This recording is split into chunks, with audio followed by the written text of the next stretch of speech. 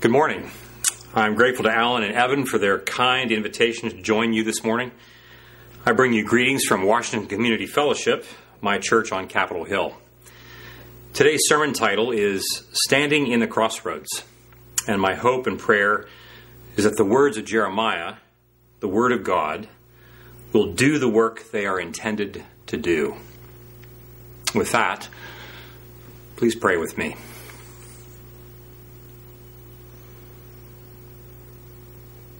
Holy Trinity, let the words of my mouth and the meditations of all of our hearts be acceptable to you. Come, Holy Spirit, and comfort. Come and convict. Come and lead us along the ancient paths. Lead us to where the good way lies, that we may have rest for our souls. And we say these things in the name of Jesus the Christ. Amen. I was born and reared in eastern Ohio, the fourth of four sons, when my parents were 45, and my brothers were 18, 16, and 11 years old, respectively. My oldest brother left for college, and I was born the next week. What a surprise for him when he came home for Thanksgiving break. What is that? And what is he doing here? My parents were deeply committed God followers, and I was reared in an evangelical Quaker community, learning early to worship God and living in Ohio to do just about the same thing with the Ohio State Buckeyes. Thanks be to God. I met Jesus in a powerful way when I was 13, and in the words of my friend Steve Garber, have been stumbling along toward grace ever since. And, in the words of Soren Kierkegaard, trying to become a Christian, given how often I find it difficult to be one. I mention my family of origin because it was there that I first learned who I was. Yes, as a Christian, but even more powerfully as one of four brothers.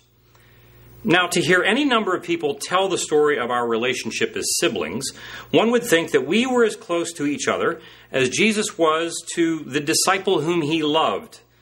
But the reality was quite different. Our parents raised sons in the 40s, 50s, 60s, and 70s. And I can guarantee you those were not the same decades. And the sons they raised were no more similar.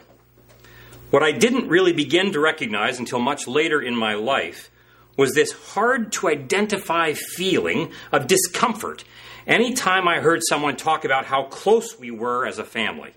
Because from where I sat, I could feel that to some degree, and in many ways, I felt like an outsider. There were many reasons for this that I won't go into here, but suffice to say that, first, my parents and my brothers loved me deeply in their own way and the best way they could. And second, our family was imperfect at loving each other, and those imperfections eventually affected how I related to God, but without my being very aware of this at the time. And this had implications for everything. Which brings us to our text for this morning. Our passage from Jeremiah is embedded in words of judgment. As you may recall, Jeremiah was a prophet in Jerusalem at the time of and soon after the sack of the city by the Babylonians in 586 BC. The people of Jerusalem at that time were unwilling to believe that they were about to be destroyed and had no intention of paying attention to Jeremiah's warnings. Their cultural moment was actually not that different than ours. Deeply religious and deeply disobedient to God. Imagine that. They were not impressed with the possibility that a horde was about to descend and cart them off into exile. But descend the horde did, destroying everything in its path, taking who they didn't kill on a 1,000-mile march through the desert to their new home. But things could have been different, which is where we pick up our text and where we pick up from what you heard last week. that showing up with and in our story creates the opportunity for God's grace to change us in deeply embodied ways. Reading again from Jeremiah 6:16. Thus says the Lord, stand at the crossroads and look, and ask for the ancient paths, where the good way lies, and walk in it, and find rest for your souls. But they said, we will not walk in it. In what story do you believe you're living? Are you curious about it? The text points out that we stand at the crossroads each and every moment of our lives. Whether we know it or not, we are at a crossroads. And God is telling his people through Jeremiah to stand at the crossroads. Most of us are just passing through life so quickly that we miss the fact that we are always in the middle of some kind of crossroads moment. What are the crossroads in which you now stand, or that you're passing through, but God is inviting, even commanding you to stand? The crossroads of your identity, your marriage, your relationship with your children, your close but soon to be not so close friends, the crossroads of your work, life in the pandemic, aging parents, your pornography addiction, your intoxication with alcohol or power, or your terror of powerlessness, your envy of others' seeming financial or relational success? Or are you, like me, simply ever and always at the crossroads of deciding to either, A, listen to your shame that tells you you are not enough in a million different ways, or B, listen to Jesus' voice that tells you that you are utterly illuminating, and of whom he could not be more proud to have you as his younger sibling? Wherever we find ourselves, in whatever crossroads, and there may be many, we are positioned to be curious and commanded first to look. St. Paul writes in 2 Corinthians 4 that we look not at things that are seen, but at things that are unseen. For that which is seen is temporary, but that which is unseen is eternal. If we are to be truly curious about the things in life that matter, we must be intentional. Our lives will not simply reveal themselves because we hope they do. The inhabitants of Jerusalem had developed enough social habits of injustice and idolatry that for their lives to be saved, they would have to look on purpose somewhere other than where their attention had been occupied for the last several generations. Where have you been looking? To what have you been paying attention? In my work, people eventually make their way into my office because in some way they are not paying attention to what they're paying attention to, which means their minds and hearts can take them down whichever path that is that of the least resistance. Our inattentiveness, our distractibility, is one of evil's most important weapons, and he wields it like a pro. Now, don't get me wrong. Inattentiveness, it's very, very good for my business. So knock yourselves out if you like. I'll be here all day. But Jeremiah says, look. Look and ask. Inquire. Growing up in my house, my father, who was deeply affectionate with me, was otherwise disengaged when it came to topics that were important to me and my inner life. Can I trust that the gospel is true? What are girls, anyway? A question I still am trying to discern. And what is this whole sex thing about? Where do I want to apply to college? How do I fix things around the house? What do I do with all my social self-consciousness? Needless to say, when it came to things that were deeply embedded in my soul, my father was not the one who inquired of me about these things. Not that I knew at the time that he should have been doing that. I only learned that later. But it was still the case, and not a small matter, as it turned out. Who is inquiring of you? When I was 15, my mother came to me and said, "Your father asked me why it is that you will talk to me about certain things but won't talk with him." I looked at her, even as a 15-year-old, the irony not lost on me. "Mom," I said, "do you hear what you're asking me?" She admitted that indeed she did. But what was so striking was that nothing ever came of that conversation. Neither my mother nor my father ever spoke to me about it again.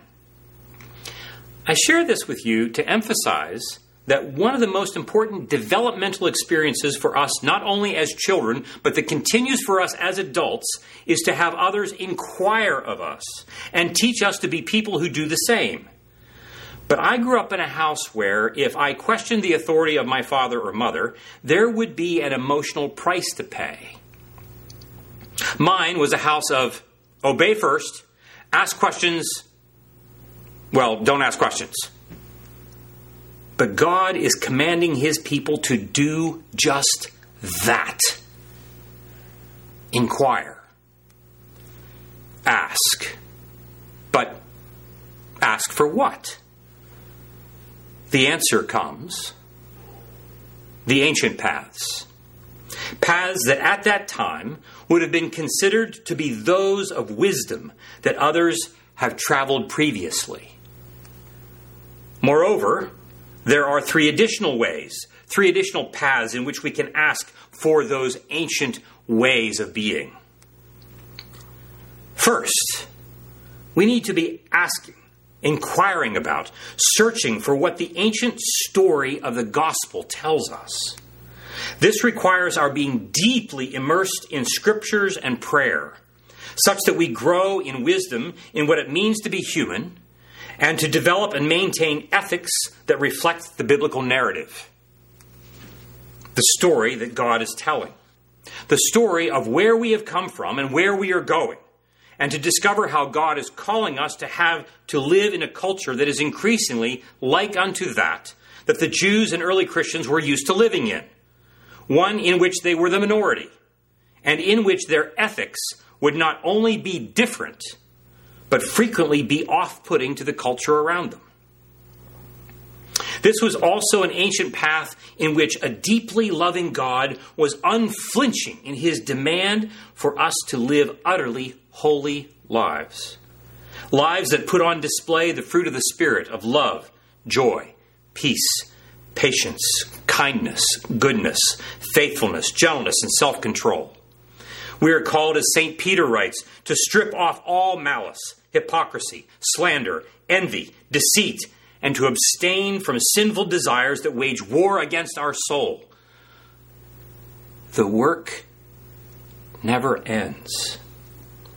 We serve a God who loves us beyond measure and who demands of us beyond measure, but never without his presence or his aid. This is the story we live in. But if we do not ask for that ancient path, we will forget it. And if we forget that path, other paths will take over.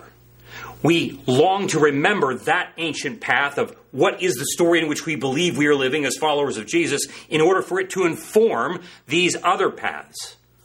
Second, the ancient paths include your family's story. And not just your own personal novel. As I said, when I was born, my parents were 45. And to be pregnant in 1962, when you're 45, is necessarily to be anxious. Not many women were having babies at that age. And if you were pregnant, you were worried about the possibility of birth defects.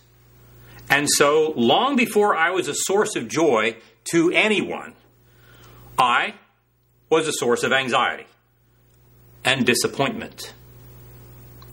But that wasn't all that I, in my little developing fetus, was pushing against.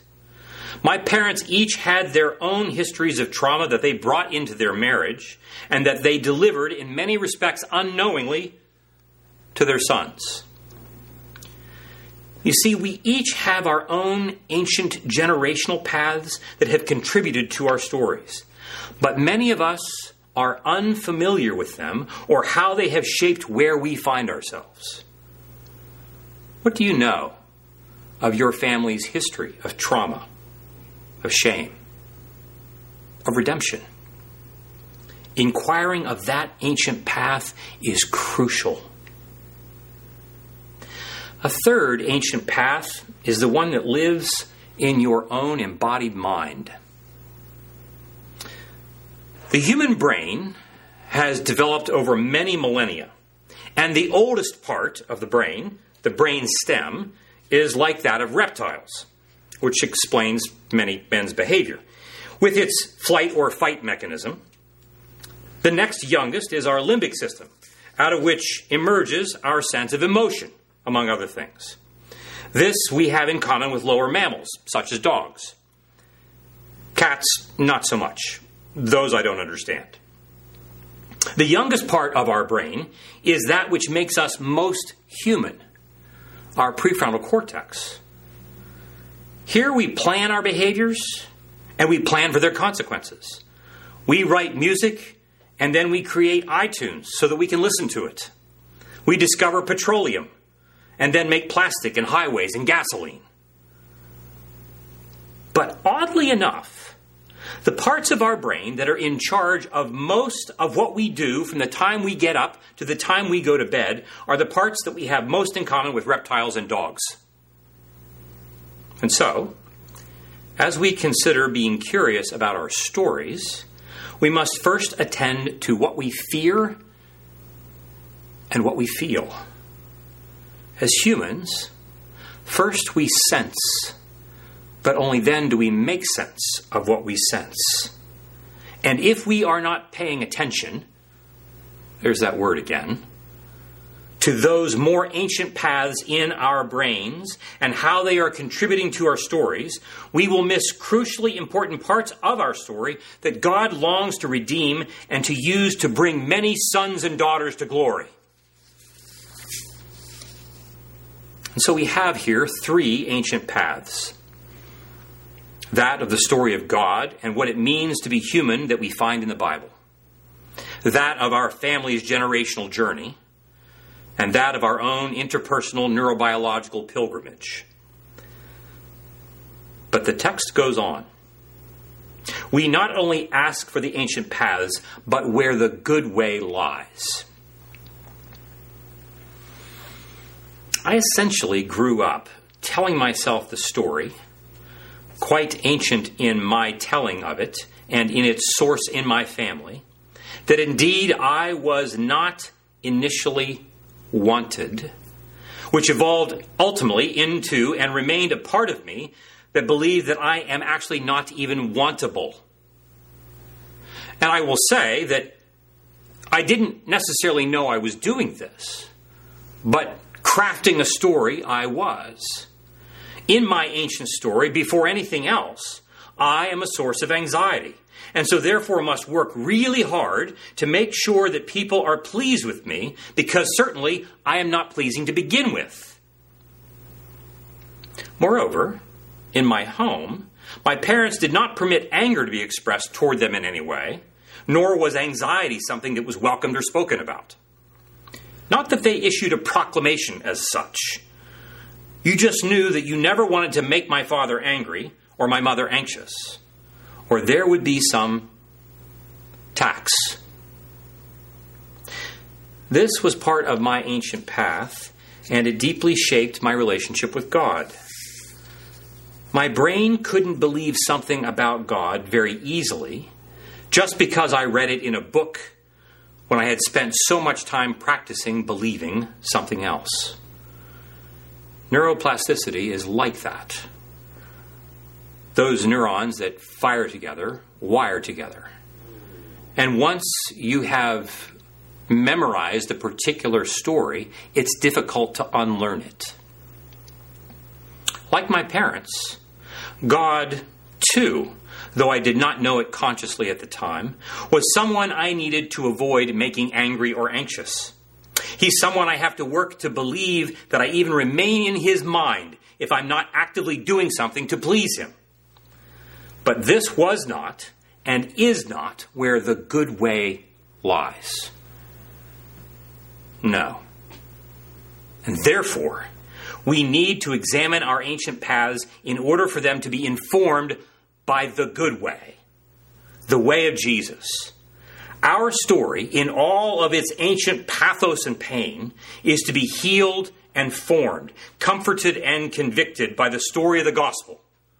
The story of the one who has come to reveal his story, who he is, in all of his vulnerability, in order to invite us to do the same. And here, we must pay attention to yet another element of the context of this passage. We in the West would easily think, when we read this, that the words are being directed to me, an individual, and not that they in no way are. But this was never the case for the Hebrews. Jeremiah's words were directed to the people of God as a community, not just to individuals. No one individual would stand at the crossroads by themselves. They were standing there together. And we must see the same for ourselves. The only way I stand, look, and ask where the good way lies is with others in the body of Christ who are standing there with me. Over the course of my life, I have had several people who have stood with me, by whom I have become deeply known and received, and who have been the voice of God who comes with comfort and conviction, but always with curiosity. Just as Jesus came to John's disciples when he asks them in John 1, "What do you want?"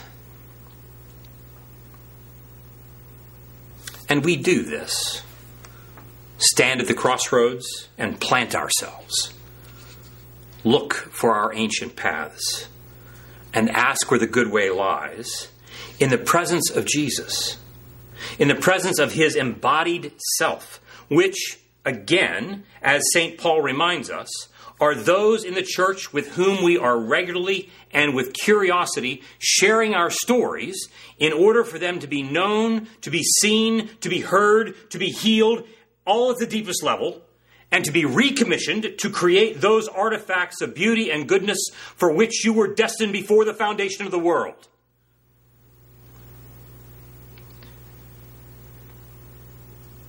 It is not enough for us to hear a story with our ears if we cannot believe it with our bodies. This is why I must feel the empathy and mercy, the comfort and conviction, delight and demand of Jesus in the eye contact, sighs, voices, the body language of my brothers and sisters in Christ, along with their words, in order for the good way to lead to rest for my soul. We find that rest by vulnerably telling the truth about all of our ancient paths, all of what we sense, image, feel, and think, and what we want to do behaviorally in the presence of our cloud of witnesses, our sisters and brothers in Jesus, who remind us in unmistakable, unforgettable ways that we were destined to become beauty and goodness even as we co-labor with Jesus to create them.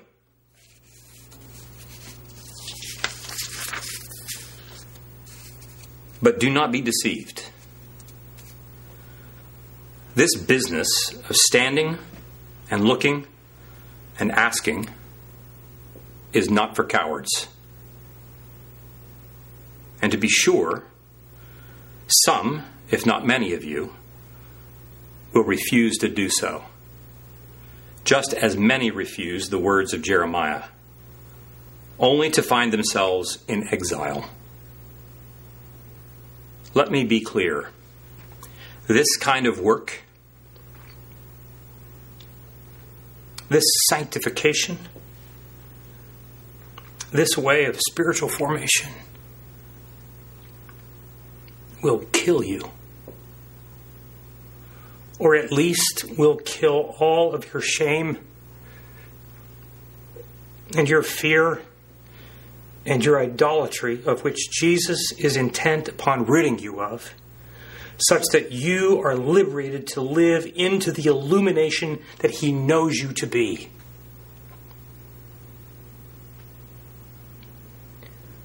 With whom will you stand? Look and ask. With whom will you be curious about the ancient paths of God's story, such that it may transform the ancient paths of your own? This, my friends, is where transformation emerges, such that Jesus' words from John 13:35, in His words, the world will see how you love each other in this way and know that you are His disciples. And the world will declare, we have seen the Lord, and He looks like them.